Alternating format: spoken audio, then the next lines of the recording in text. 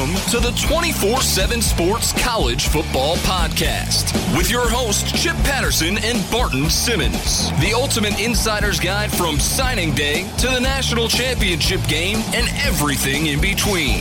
CBS Sports presents the 24/7 Sports College Football Podcast. And now it's our pleasure to welcome back to the 24/7 Sports College Football Podcast, SEC on CBS lead analyst Gary Danielson. We are coming fresh off the Iron Bowl, one of the biggest games and most impactful games of the college football season so far. We've got an SEC championship to preview. Gary, I want to start by looking back to Jordan-Hare Stadium because one of the big things that we circled going into the matchup was some of the injuries that Alabama's had on defense, but I want to start by looking at the offense. Nick Saban, he said it at halftime and he said it after the game. Third down absolutely killed them. We did not, from a personnel standpoint, necessarily circle anything on Alabama, or at least I didn't, to be concerned about. What do you think went wrong for the Crimson Tide offense in that game? Well, I think when Alabama put their game plan together for Auburn, I think they felt that they had a mismatch between Auburn's defensive line and their own offensive line. I think they went into the game feeling that they could not run right at Auburn, that they watched the Georgia tapes and other tapes and, watched themselves play and struggle to run the ball in what one might call traditional running plays, the plays that Alabama started out running against and effectively against the Vanderbilts of the world and the Tennessees of the world. And we all talked about the fact that they had gone back to Bama ball, more of a physical game, more of a man blocking scheme, pulling guards, featuring tailbacks.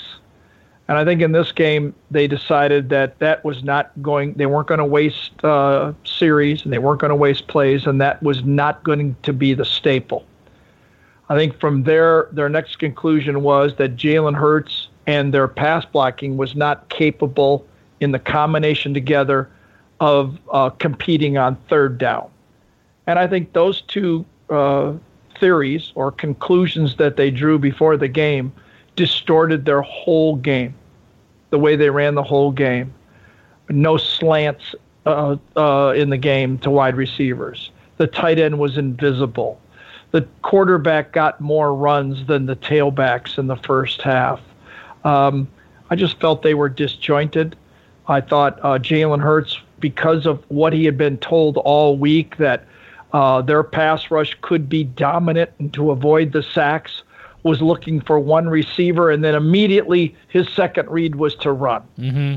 And I just felt that Alabama conceded too much to the front four of Auburn, and I thought it took them out of their game plan. Now, that said, they had immediate success at the beginning of the second half, and I'm still baffled why they didn't go back to that. On that was that the first drive that ended with the Scarborough touchdown right out of halftime? Right, they ran right out of halftime. They ran their traditional stretch plays and counters, and they ran. Listen, Damian Harris is a legitimate gripe. What is he doing wrong? Yeah, that he can't get, 15 to 18 carries. I mean, and I've heard different commentators say that all this, criticism about who's carrying the ball to Alabama is incorrect. I still beg to differ. If you allow a defensive team to take away part of your strategy just by alignment, that if you allow Kevin Steele, the defensive coordinator for Auburn, to dictate who gets the ball through alignment, why can't Alabama dictate the ball away from Kerryon Johnson? Right. As Nick Saban's making his case after the, of course he's going to make his case for his team. He's the head coach. That's what he has to do. But I couldn't help but come away from that Iron Bowl, Gary, and wonder, all the talent in the world on paper, but it doesn't seem like this Alabama team, the 2017 Crimson Tide, it does not seem like they are executing at a championship level right now. Well, I still thought that as much as it was an emotionally good football game and a tough place to play, and Jarrett Stidham was on fire, we talked about the fact that if you don't bring an efficient quarterback to the table, you're going to have trouble. And Jared had a great football game. Alabama still has the ball in the fourth quarter with one drive. I mean, Alabama has always, in 12 years, been the team that didn't crack, okay, in the fourth quarters of these big games. And all they needed was one drive, to really put the pressure on, after the kickoff return down there, they disintegrated. I mean, the Jalen Hurts throwback pass to Calvin Ridley, where two defenders have Ridley double covered. And by the way, if Brad Nessler and Gary Danielson knows that at any pass route over 15 yards, the safety Stephen Roberts or Trey Matthews is going to double team Calvin Ridley, can't Alabama know this? Yeah. Can't you send Calvin Ridley deep and cross someone underneath against man-to-man coverage? There was no disguise here by what Auburn was doing. It was just a lack of confidence by Alabama, that they didn't feel like they had the blocking ability to take advantage of it. So, that pass by Jalen was shocking. I've never seen any Alabama quarterback do that in 12 years, throw a pass like that. Shocking. And it got worse from there. As you know. Like, I get frustrated at times, and you mentioned it with, watching Damian Harris sort of not get the carries that's right, just as good as he is. And at times I look at Alabama and I wonder sort of, are they caught in between this? Do we want to be a more wide open, versatile offense, or do we want to still have that power run game? Like, I almost want them to just choose one, because, even you mentioned they're doubling Calvin Ridley. Man, Alabama's got a lot of really good wide receivers beyond Calvin Ridley. Totally. They can trust them. So I'm curious if you think that Alabama has, I don't know if this is the best way to phrase it, but maybe lost some of their identity, or is sort of I don't know. Can you comment on just sort of where they're at in terms of their identity? It is very difficult to criticize Alabama. Yeah. I mean, they win too many games. Yeah. They really do. And no matter what you say, you in print, you can be made to look like a fool. Sure. And I get that. One does wonder, though, after the Clemson game of last year when Bo got hurt and Alabama struggling so much with time of possession in that game, in the middle of the third quarter, you could see it starting to get distorted, and they continue to run hurry up and continue to, after Bo got hurt, pretend like they had no other running backs on the team, and Damian Harris is sitting there going, I had a pretty good year here. Can I not get the ball and show you what I can do?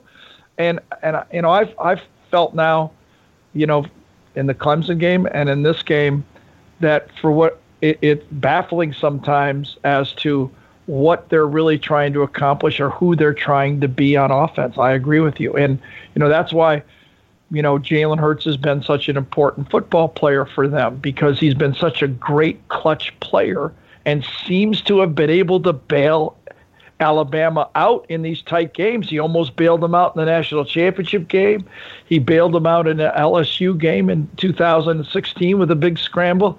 But in this game, once they cracked, they got very nervous, and then they went away from their fundamentals. Pressure, it's always the team under pressure that needs to turn back to fundamentals. It's always the easy catch. It's always the center quarterback exchange, the center holder exchange. It's always the little things under pressure that people seem to lose their fundamentals.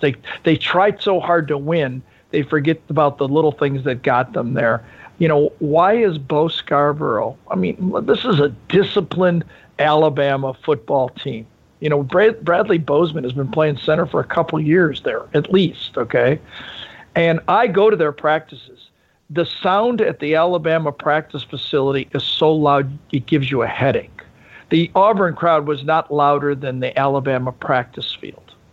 And they do silent count every day, 100 times a day. But why is Bo Scarborough under pressure all of a sudden going out of mode That doesn't happen where you see the running back come up and start clapping his hands. And it confused the veteran offensive line as what's going on here. We don't ever see this, and all of a sudden back-to-back snaps. So for whatever reason, Alabama, which relied on the team not cracking the last 8 or 10 years, was the team that cracked in this game. We set the bar so high with Alabama, and it's easy to nitpick them. But, I mean, really Auburn went out and won this game. And I'd like to hear just sort of what impressed you the most about Auburn, and obviously now with them heading into an SEC championship game. Look, they are an interesting team. I think because of the way you remember, they were projected in odd years. You always have to think about Auburn in the SEC. They're going to get Georgia and Alabama at the end every year. Okay? It just happened to be this year that Georgia and Alabama both ended up being number one. But every year when you look at Auburn, you go, odd year. Let's see what they got. Okay? And with Jarrett Stidham coming in, there was a lot of buildup. You remember Auburn, was a top, 14, 15 team coming in, a threat to Alabama in the West. But I think it all crumbled with that, Clemson game. And not so much the score, not so much the fact that they lost. It was the 11 sacks. Even I overreacted. Oh, boy.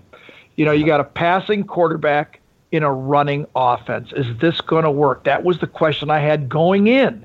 Could they figure out a way to take the skills of Jarrett Stidham and make it work with an offense that in the past 4 or 5 years with Gus ran the ball as much as Georgia Tech and Navy and Air Force? They were one of the most dominating running teams in the league.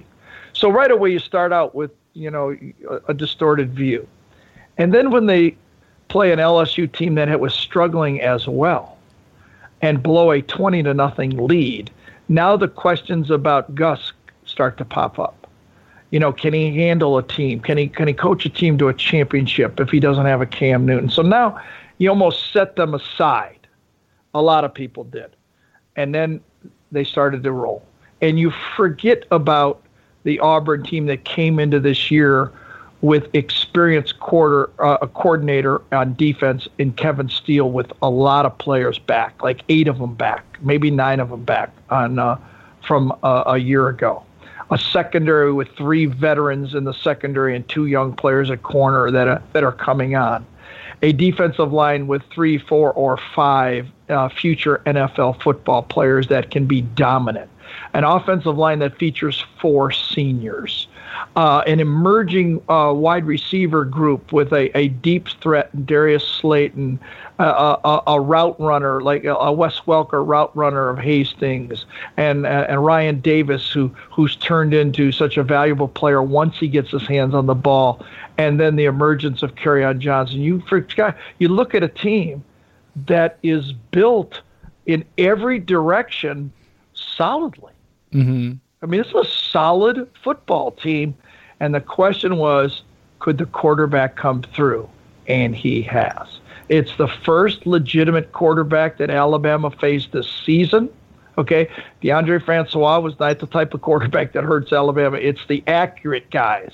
The guys that complete 17 for 22. Those are the guys that give Alabama problems.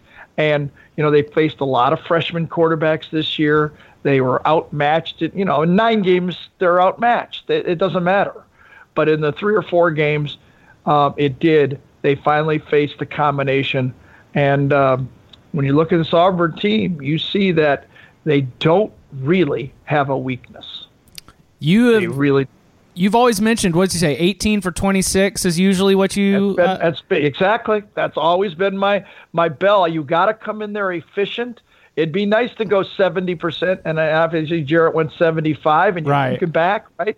Steven Garcia and Johnny Manziel, right? Those are the guys that did it before. I was looking at, as his stats were compiling by the end of the game, I said 21 for 28 for 237. That's an efficient perfect stat line. Yeah, that's how you beat Alabama. But one thing that Minkah Fitzpatrick said is that the Crimson Tide defense was not expecting Stidham to be as much of a running threat. Didn't beat him, though. That didn't beat him. As we start to spin it forward, where do you think Auburn will lean in terms of its game plan to go up against Georgia?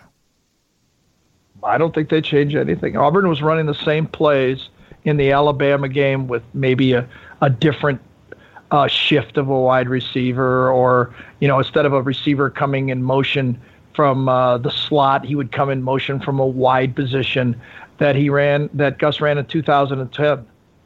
It may be the same plays he ran in high school in Arkansas. There's no mystery here. Everybody's doing it now. They put put together a threat of a jet sweep with a power game up front, and now you add the quarterback to it. I mean, does anybody really think Jarrett Stidham's running? He made a touchdown. Okay, big deal. It's the 21 passes that were the difference in this game. It's the fact, and another huge talking point in this game for Alabama, the place where they're most different is they can't rush the passer without a blitz. Mm-hmm. They can do it against weak teams. I don't even watch those tapes when I don't even put on the Vanderbilt Tennessee tapes. They're a waste of my time. Okay. Not only that, Alabama distorts their percentages by doing different things. I saw someone connected with Alabama saying that the running backs have the same number of carries in this game that they did and averaged all season. Yeah, they played about a half of 9 of the games the rest of the season. They were using 5 running backs. At the end, they were playing walk-on linebackers at running back. How can you make a comparison to the number of carries that your running backs make in the Iron Bowl to the rest of the season for Alabama? That's ludicrous. I think that was a former Alabama quarterback who was making that defense. Current college football commentator, Greg McElroy. I didn't see that. I just. That is a great counterpoint. Absolutely. All right. So now that let's start to look ahead. Auburn, Georgia. What is there? If you're a Georgia fan, what do you hang your hat on in terms of thinking that this game will not play out like the last one did? Well, first of all, it can't be as bad. Right. Secondly, it's not at Jordan Hare. Third is your quarterback, now gets a second. Your young quarterback has been through this. I mean, when you played 25 games, one game of big game experience, you might divide it by 5, okay? But when you've played 10 games and only 2 big games, one more game of experience is huge for a young player like that. It's worth 3 times as much as to the other guys on the team. So I expect Jake Fromm to be much more comfortable in this game. Now, I also think that Kirby Smart did a brilliant job of managing that loss. The way he took in stride, maybe internally he might have thought differently, but publicly he handled his team perfectly by saying, yeah, their coach just said they beat the dog out of you, and you know what? They did beat the dog out of you. And if you don't want to get the dog beat out of you again, we need to go to work. And I thought his team has answered that bell. Here's the problem. You can be fired up. You can gain experience. You can have played them already. You can say you're used to what their style is. But if you walk in there and you still can't block that guy in front of you, you can be as fired up or as smart or have a better game plan all you want. But if you hit him and he doesn't move, or on defense, when he starts the pass rush and you take your drop and you're pass protecting his shoulder instead of the middle of his sternum because he's just better than you, it's a problem. And I'm not sure exactly, in the matchup in the offensive line, how much better Georgia can get. And that could be the defining part of this football game, because my talking point for the first Auburn-Georgia game was Auburn felt their defensive line could dominate so much that they could win it themselves. And they did it. They did it. I guess for this rematch, then maybe a question is, can Georgia's defensive line step up to the challenge where they weren't able to in that first matchup? Because even if we're going to say that Georgia isn't going to be able to have their way with Auburn's defensive front, can we expect at least that Georgia's defensive front seven, or just defensive unit. Yes, could limit Auburn this week. I mean, where do you? They're a tough team to limit. I'll tell you why.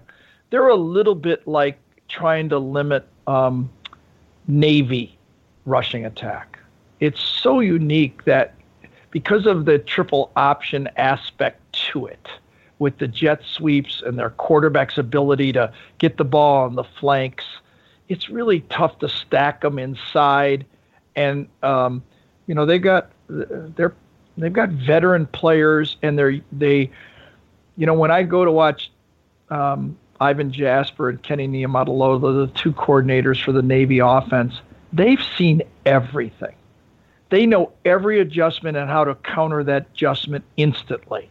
If a team goes even, a team stacks a linebacker, a team drops their safety in the weak side or the strong side, they know they've got so much experience with it that they're able to counter immediately. That's the same with Gus and his offense.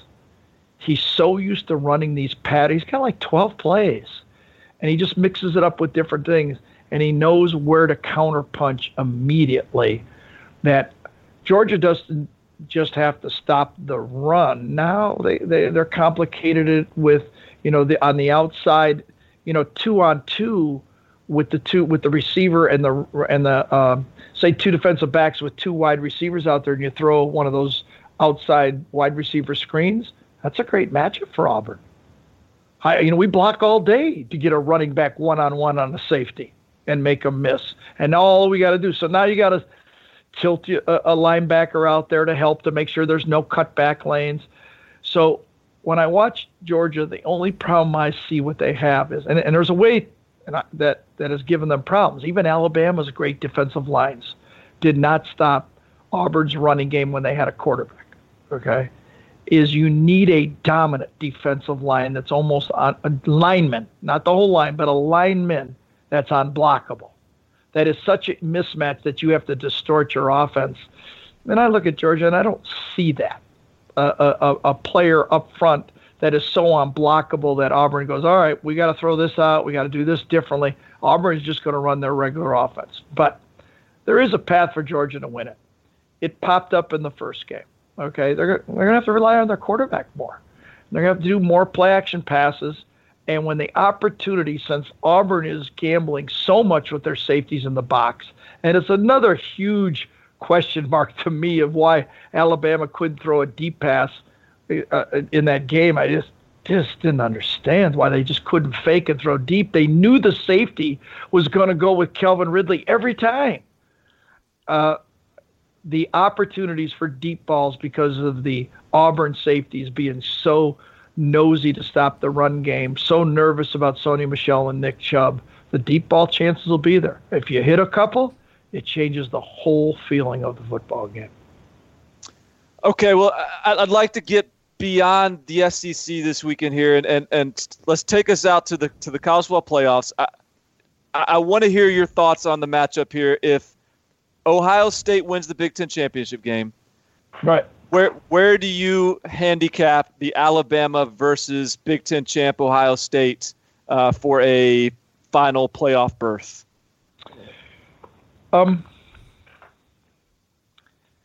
Listen, I don't know if you saw the graphic that we put up where I tweaked the committee again. I do it every year. The roulette wheel? 2 years ago. The one where I had the flow chart of how they make a decision with arrows pointing in every different direction. Right.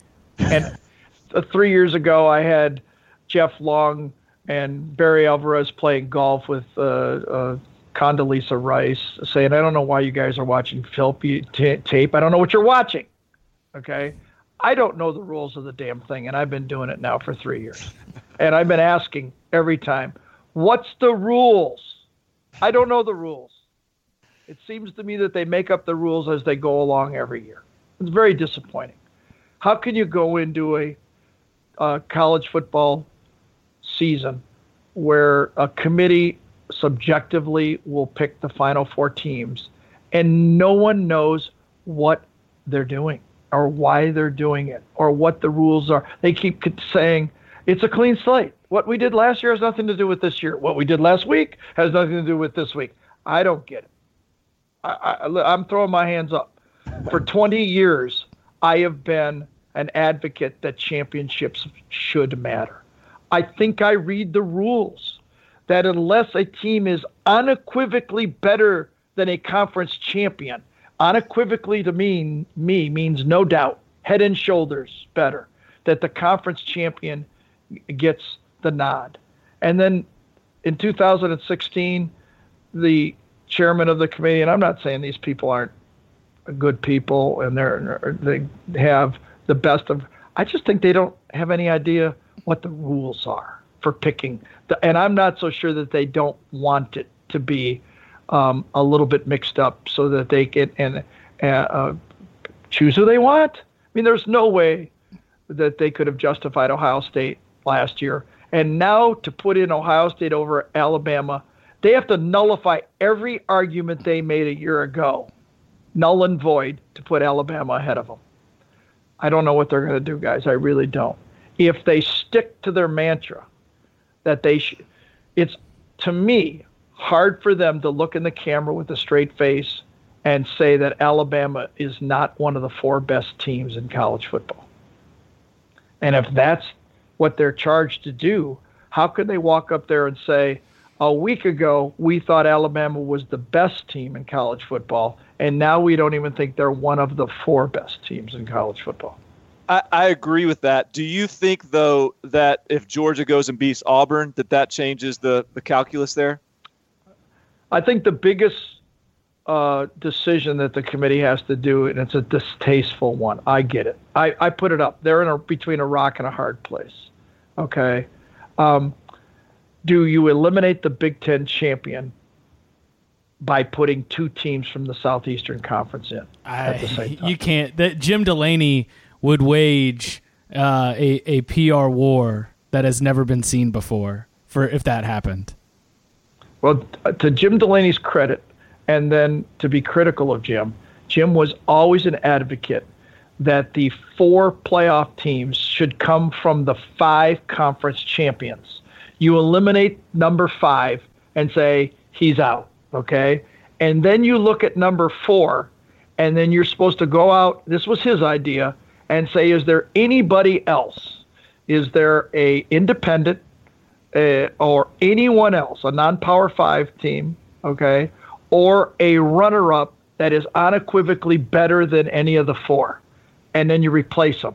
It seems to me the committee's doing it backwards now. They're picking the 4 best teams and then saying, oh, these 2 teams are close. Let's apply the tiebreaker of the championship after the fact. He always argued when they were putting the committee together that it should be the other way around. Champions first, and then you eliminate a champion because some team outside of the championship is unequivocally better than one of your champions, okay? But then a year ago, he conceded, well, hey, I lost that battle, and I'm happy Ohio State's in. So now he's got no standing, if you ask me. Right. So damned if I know. Damned if I know what they're going to do. I think if logically, and I have been an advocate for the system being champions, okay? And then after that, you look if a team should unseat a champion. But in the pattern that the way they've been doing for the last few years, where they say every game counts, if you're going to argue that every game counts, and our mantra is to pick the 4 best teams, how can you not pick Alabama? They had the top to bottom, the most consistent season. They didn't get upset. They didn't have a bad week, like Ohio State did. They didn't even lose 2 games. Does anybody think that anyone else in college football wouldn't have gone into Jordan-Hare last week and lost? That's a good argument. I think anybody loses to Auburn in that game. The question is... In that game. Yeah, in that game. That's right, in that game. And so I don't know where it goes. There's only 4 possibilities left, right, guys? Chalk holds. The ACC champ, the SEC champ, Wisconsin and Oklahoma win, it's over. Right? That's easy. One possibility. That's what they're praying for. Right. That's one scenario. Scenario number 2 is chalk holds except for Ohio State winning. Okay? We got a decision made. Mm-hmm. Ohio State or Bama, right? Yep. The next possibility is chalk holds, except for TCU beats Oklahoma. Now it's TCU versus Bama, right? And then the final possibility, there's only one more possibility. The two teams, the ACC and the SEC, puts their two teams in, and both Ohio State and TCU wins. That's the only other possibility we have. And it seems to me if that happens, you're picking from three teams, TCU, Ohio State, and Alabama. Who's out? That's the only four possibilities we have. It's going to all unfold in one day, too. And then we turn around, and then we're off to the races with the college football playoff. What bothers me the most, I understand it. These are all ethical people. What bothers me the most is the strong precedent that was set last year. Mm-hmm. If they want to go the other direction, they'll just say, well, there is no carryover. We start with a clean slate. No, that's not right. That is not right. You can't give Ohio State the benefit of the doubt back-to-back years, it seems to me. They gave up 55 points here. Now, and how do you argue, by the way, if Ohio State and TCU wins, does Ohio State go in over Oklahoma? Oklahoma beat them at their place. Yeah, no way. I don't think so. No That's way. a good point. Head-to-head didn't work last year. You know, when Penn State. So I listen. They made this mess. They got to live with this mess. I've echoing in my head the words of Tony Barnhart. I think he said this to me in 2010 or 2011, and he said, "The college football power brokers." And I hope I don't mess up his voice. He says, they like it to be flexible, as in they make it up exactly as they go. You know, and that's all well and good. It's all great for us guys, not me so much, but people who do podcasts or radio shows or write columns. You know, it's all great. All this talk and, you know, consternation, and it does fuel a fun fall, except if you're on one of these teams. Yeah. I know. Then it ain't so cool. And I know I'm sitting here just gabbing, cashing in on it, and these kids are out here with putting their blood and sweat into the dirt, having to rely on it. Not fair. But to that point, you think about it and you say, all right, well, you controlled your own destiny here. You controlled, you could have lost less games. Yes. And with using that argument, Ohio State certainly controlled their own destiny by not getting blown out by Iowa on the road. Totally. I mean, Alabama can be excused with the road loss to Jordan Hare. Less so for Ohio State. Well, and the whole, there's so many things to talk about. It is just like, I mean, okay, so Ohio State, who gave up 38 to Penn State, gets more value for that than Alabama does for opening the season against the strong Florida State team who had their quarterback. The reason Florida State's not good is because of Alabama. I don't know what they're going to do. Literally, it's a tough swallow to put two teams in from the same conference, though. I do get that. Woo! All right. Well, we're gonna decide it out. Our final data points, as the committee always likes to say. Yeah, exactly. We'll be on the field, and Gary Danielson will be there with Brad Nessler and Allie LaForce at the SEC championship game from Atlanta. It will be Auburn and Georgia. Gary, we'll be watching. Thanks so much. Chip, Martin, thank you very much.